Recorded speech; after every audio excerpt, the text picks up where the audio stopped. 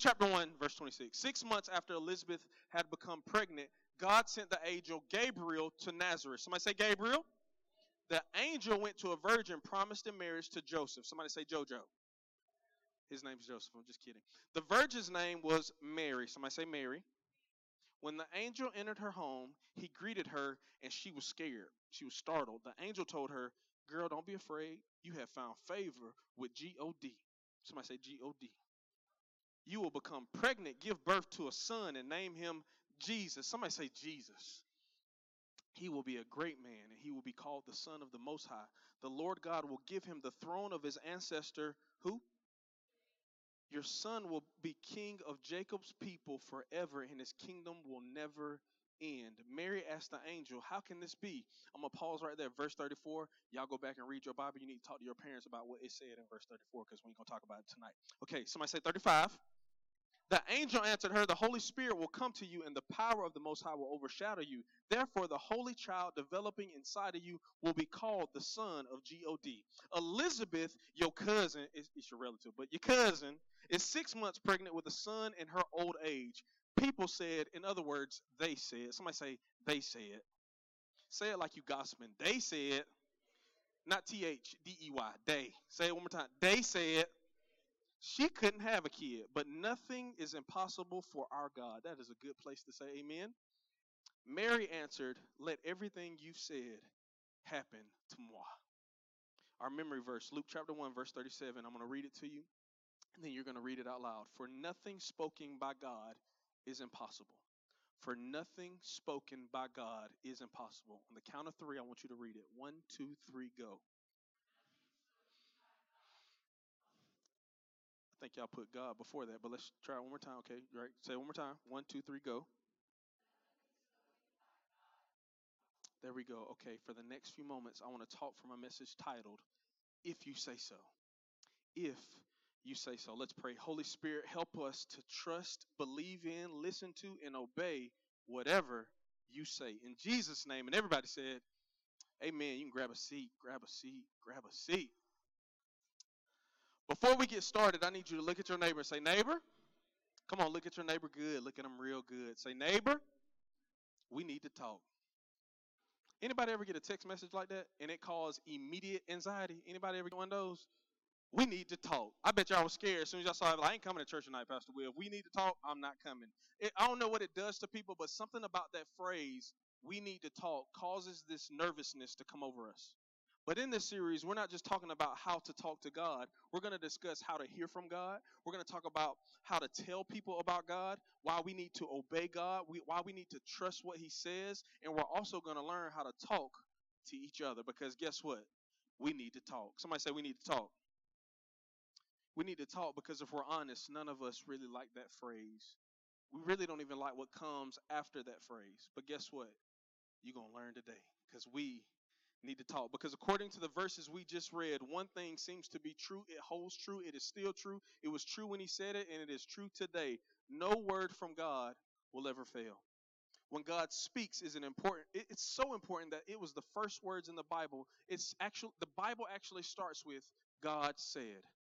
And then they are followed up with the first attack against God's word. The first attack against God's word was actually a question of doubt. And the question was this: did God really say? This is why we're going to talk about in this message title, If You Say So, because God's words matter. But we want you to know this. Number one, that God speaks.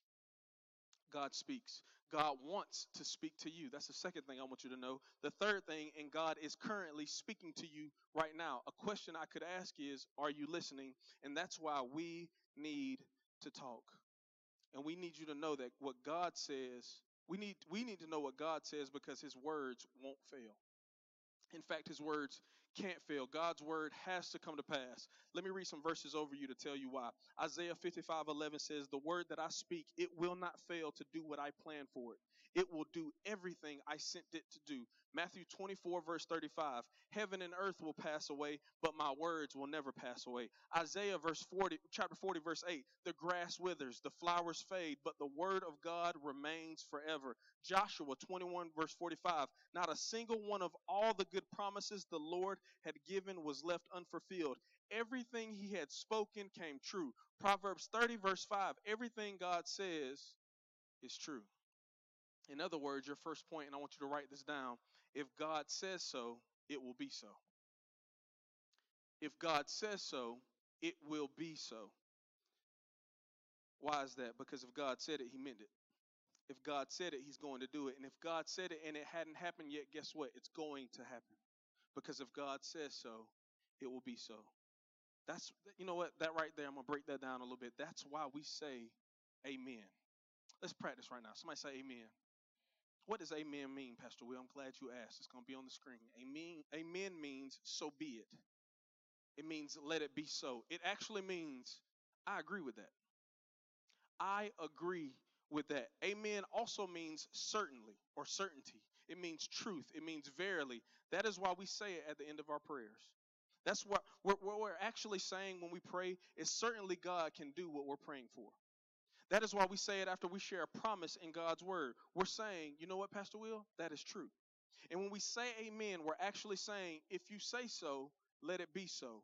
We're saying, Pastor Will, I agree with that. When I pray over you after worship, when some of these leaders come and they pray for you and they say amen, whatever they're praying with you about, when they say amen, they're saying, in Jesus' name, let it be so. And that is actually what Mary said in verse 38. Let's go back and look at it. It says, let everything you've said happen to me. In other words, she said, amen, Lord. Let it be so unto me. She said, in other words, if you say so. Mary, you're going to be pregnant. I know you're a virgin, but the Holy Spirit is going to come upon you, and you're going to be pregnant with the Messiah. You're going to give birth to a holy child, and you're going to name him Jesus. And in Mary's words, if she was a little hood, which I'm of the opinion that she could have been, I don't know, but she said to her, because she found favor with God, let it be so unto me, as you've spoken. In other words, she said, amen. This is why talking back during the message is so important. It's not that you make me feel better about me. I don't care about you saying amen to me. It's not about you making me feel good about the message. You're saying it so that God can hear you say, I agree with that. I agree with your word. I agree with what's spoken over me. I agree with what preachers are saying over me. But it's also a good place for you not to say amen, because they may say something that you don't agree with. Amen. That would have been a good place for you to say it then. And what's crazy is some of us, we grew up in church. Some of you hadn't. This is probably the first church home for you. But for some of you, you still don't believe it. So I'm going to give you some more Bible. Matthew chapter 18, verses 19 and 20. Jesus says, I tell you this. If two of you agree, somebody say agree, here on earth concerning anything you ask, my Father in heaven will do it for you.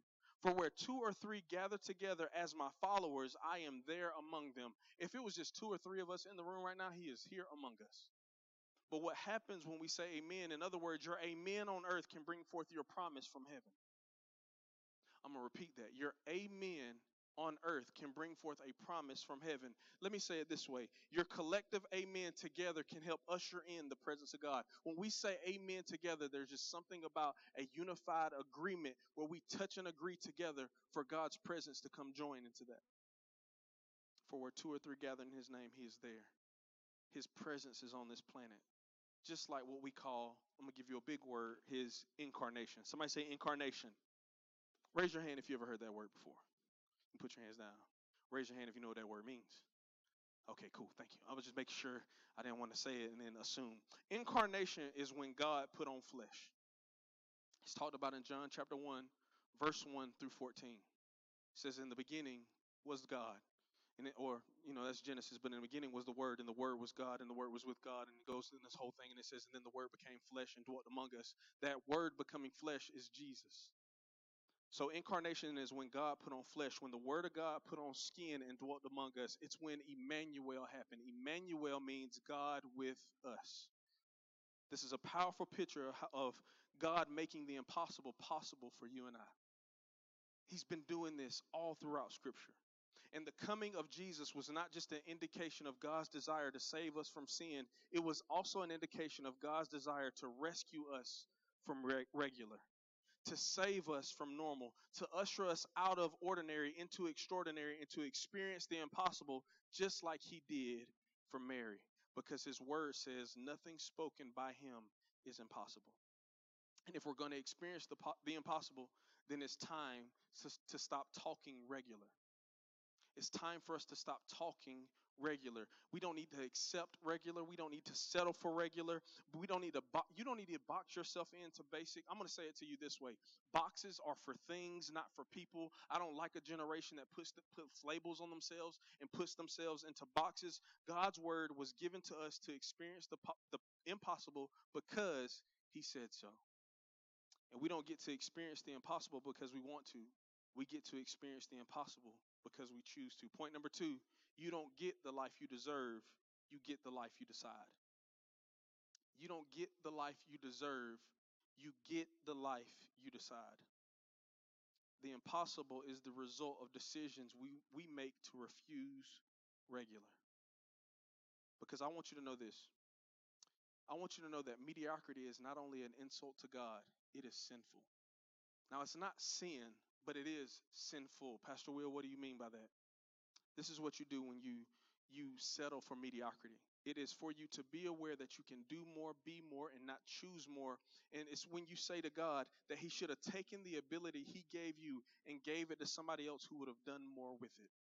When you settle for mediocrity. But I believe I'm talking to some people who say, not today, Satan. Because if God said so, then it will be so in my life. People who don't want to live the life they deserve, they want to live the life they decide. And I believe there are some young people in here that are going to decide that I want a life of impossible. If you believe that, say amen. We don't experience the impossible because we desire to. We experience the impossible because we decide to. Now, I'm going to pause right here and let you know. Now, if you're satisfied with part of what God has for you, you have permission right now for the rest of the service to play Temple Run. Text your friends. Get on Instagram. Scroll on social media. Get lost in your social media feed. But if you want more, if you want the impossible to happen in your life, if you want everything God has for you, I need you to write this next one down. You need the faith to wait. You need the faith to wait. We talked about this before, and faith will cause you to do some crazy things. Micah, faith will cause you to do some strange stuff. Faith will cause you to talk to yourself. I'm for real. Your friends be crazy. They be saying all kind of crazy stuff to you, and then you got to talk to yourself because your friends are wild, but you're not wild because you're sane, but they're insane. So you got to talk to your faith will cause you to do some crazy things. But not only that, faith will cause you to wait. Because you're holding on expectantly to a promise with anticipation. If you want to experience the impossible in your life, you need more than strong faith. You need long faith. Hebrews 11:6 says, without faith, it is impossible to please God. And I want to tell you that faith isn't just how big I believe. Some of you got big faith. You really believe for big things. But faith is also how long can I believe? Because God doesn't test our faith with the impossible. Listen to this. He tests our faith with how long we can wait. He wants to see how long you can wait. And I believe that's why one of the many desires that Satan tries to tempt us with is this thing called instant gratification. Because we want everything instantly. We like microwave stuff. We like hot pockets and, quick meals. We get upset when our drink order takes too long at Mural City, or when we're in the Chick-fil-A line, because they're all about speed. We just get upset real fast because we like everything now. If you don't believe me, let me give you some Bible that you have an issue with waiting, but why you need to wait. James chapter 1 verse 3 says, the testing of your faith produces patience. 2 Peter chapter 3 verse 9, the Lord isn't slow about keeping his promises as some people think he is. In fact, God is patient because he wants everyone to turn from sin and no one to be lost. Nobody likes to hear the word wait. Nobody. If I told you right now, you came up to me and you just said, if I had this unimaginable amount of money at my disposal, and I just said I was gonna give you a piece of what I had, and you came up to me and you said, Pastor Will, it's my money and I want it now. You came up to me and was like, Pastor Will, give me $10, and I looked at you and I said, wait. Most of you were like, I ain't waiting for nothing, because we don't like to wait. But I am also of the opinion that God speaks to us usually in three ways: yes, no, and wait. Wait. So I want to ask you tonight, do you have the faith to wait? We're in a new year. I know you got the faith to start. We just ended 2022. I know you got the faith to finish. But now that we're past 2022, we're into 2023, we've already started 2023. I want to know, do you have the faith to wait? The story we read earlier shows us how to wait. We are eavesdropping on a conversation that Mary is having with an angel. She has just received the announcement that what is called the Immaculate Conception, where the Holy Spirit puts Jesus inside of her. She is receiving a child without intimacy. And we notice in the story that Mary doesn't get a baby first. What does she get first? The first thing she gets is a word. Somebody say a word. This is why we need faith to wait. Please write this down. God's word comes before God's promises. God's word comes before God's promises. What do you mean by that, Pastor Will? The word about peace comes before peace. You got to read it in the Bible. The word about provision comes before provision.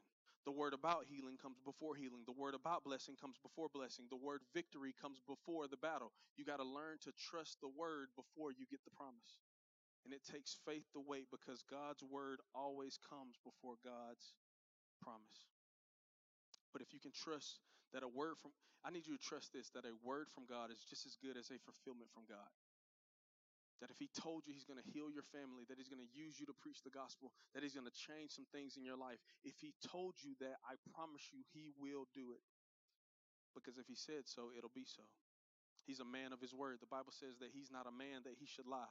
She receives a word, and in Luke chapter 1, verse 34, Mary asked the angel, how can this be so? Anyways, Mary is saying, what you're saying is logically impossible, angel Gabriel. I know you up there in heaven, and y'all singing holy, holy, holy, and you came down here, you stopped your soundtrack on repeat to come down here and talk to me, and I get it, but I don't get how that's going to happen. And I believe this story proves this about God. Please write this down. God doesn't need what is possible to do what is impossible in your life. God doesn't need what is possible to do the impossible in your life. He looks at what is possible in your life and says, I don't need that. I don't need what you think I need to do what I want to do in your life.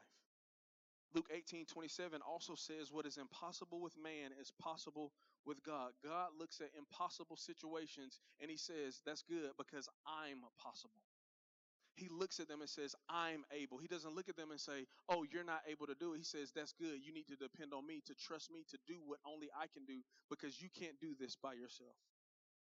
So Gabriel explains to her how it's going to happen. Verse 35, the angel answered her, the Holy Spirit will come to you and the power of the Most High will overshadow you. Therefore, the Holy Child developing inside of you will be called the Son of God. You know, Gabriel, he could have said this. I'm going to call him Gabe.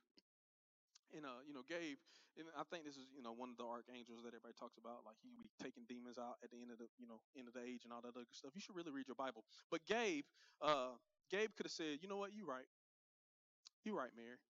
In every other situation, you would have needed to have someone else to get this result. But in this case, I'm telling you, you don't need that. All you need is faith. Somebody say faith.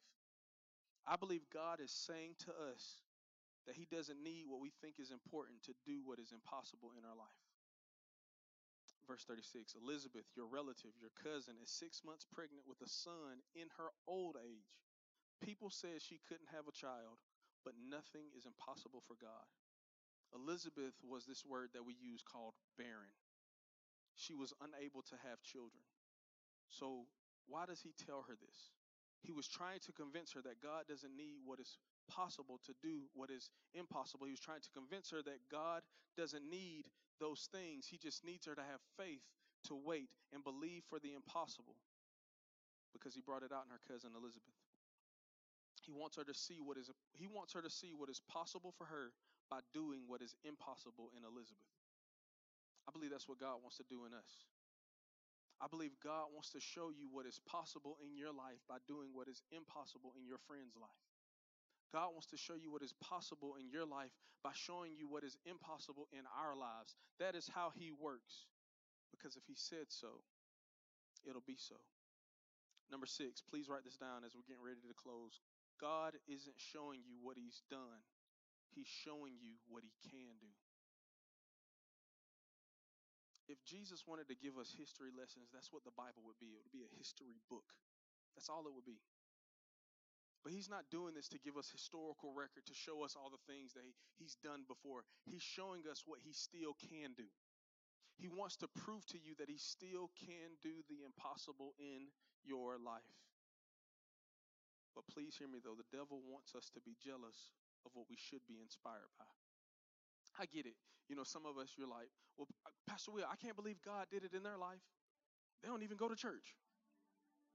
It seems like God keeps blessing them, Pastor Will, but I know how they live. I know all the things that they tell me, and I'm just getting frustrated that God will bless them. And I read my Bible. I come to church. I give the Speed the Light. I'm here on Sunday mornings. I'm in the student section. I'm trying to serve. I want to go through Grow Track. I want to do all the things that God is calling me to do. But he seems to be blessing other people and not blessing me. It's just like the devil to try to make you jealous of what you should be inspired by. He wants you to look at other people's lives, other people's miracles, to make you feel small, neglected, invisible, and insignificant. He wants you to feel overlooked, like you're just not seen.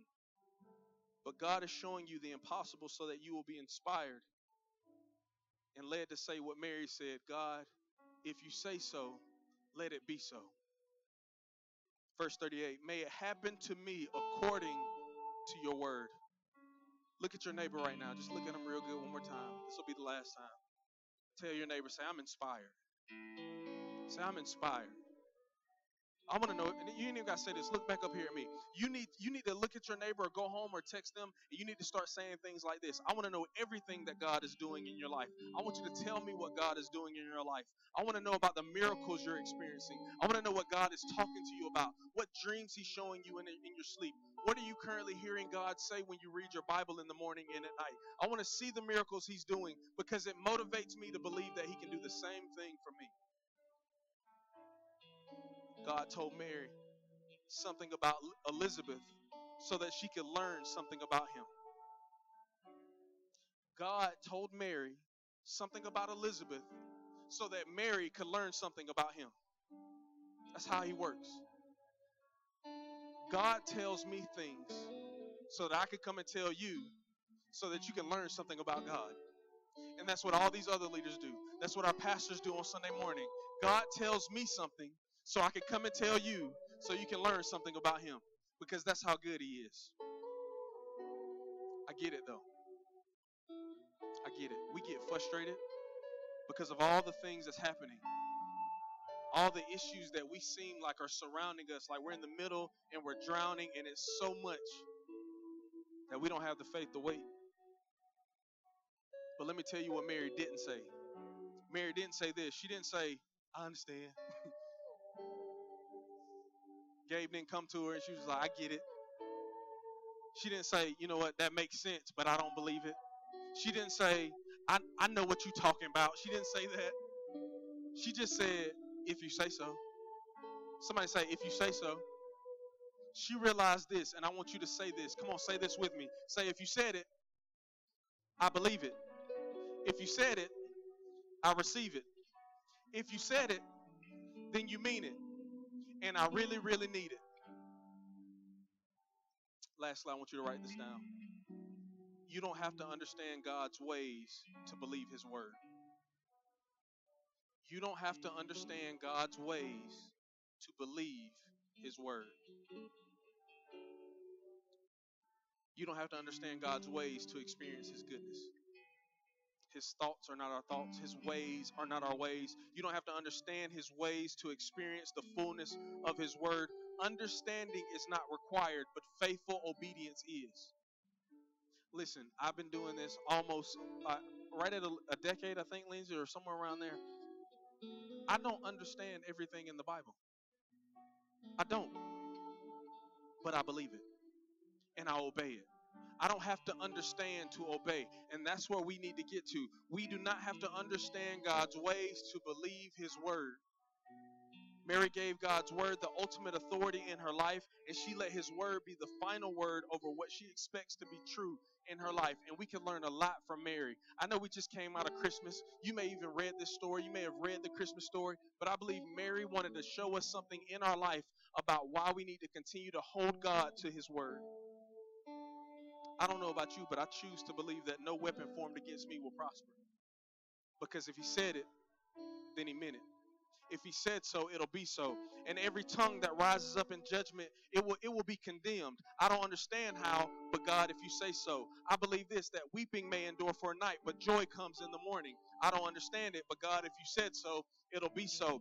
I believe this, my enemies will come against me one way, but they will flee from me 7 ways. I don't understand how, but if God said so, it'll be so. This year is going to be the best year of your life, and I don't know how, but if God said so, it'll be so. Somebody say, if you say so. The last thing I want you to notice is that God spoke to Mary one time. One time. That's it. He spoke to her one time. Every other word he spoke was to Joseph. Every other word, every other statement, every other sentence he spoke to Joseph. God never repeated himself to Mary. Not one time. Mary lived the kind of life that says one time is enough. One time is enough. She got one word, and for 9 months, she held on to that word. Some of us, we can't wait 9 minutes, but for 9 months, she held on to that word. She said, God, if you said so, it'll be so. If you say I'm going to be pregnant with the Messiah, if you said so, let it be unto me according to your word. I don't know what God said to you. I don't know what you heard. I don't know when you heard it, but if God said it, one time is enough. And he doesn't need to repeat himself, because if he said so, it'll be so. If he said it one time, that's all you need. And I'm not going to lie to y'all. During the waiting season, I'm going to get a little ghetto. I be needing some more words during the waiting season. Because during 2022, we told y'all that we were believing for 100 by the end of the year. I'm still believing for it. But during the waiting season, I be needing some more words. And it's like, during that time, I'm like, all right, God, I feel like you spoke to our leaders at camp. You spoke to me. You gave me some visions and showed me some stuff. You're speaking to our students. You're speaking to our interns. God, I need to see it. And I just feel like I was reminded in reading this story, one time is enough. Will, you're supposed to be a man of faith. One time is enough. God, if you say so, let it be so in my life.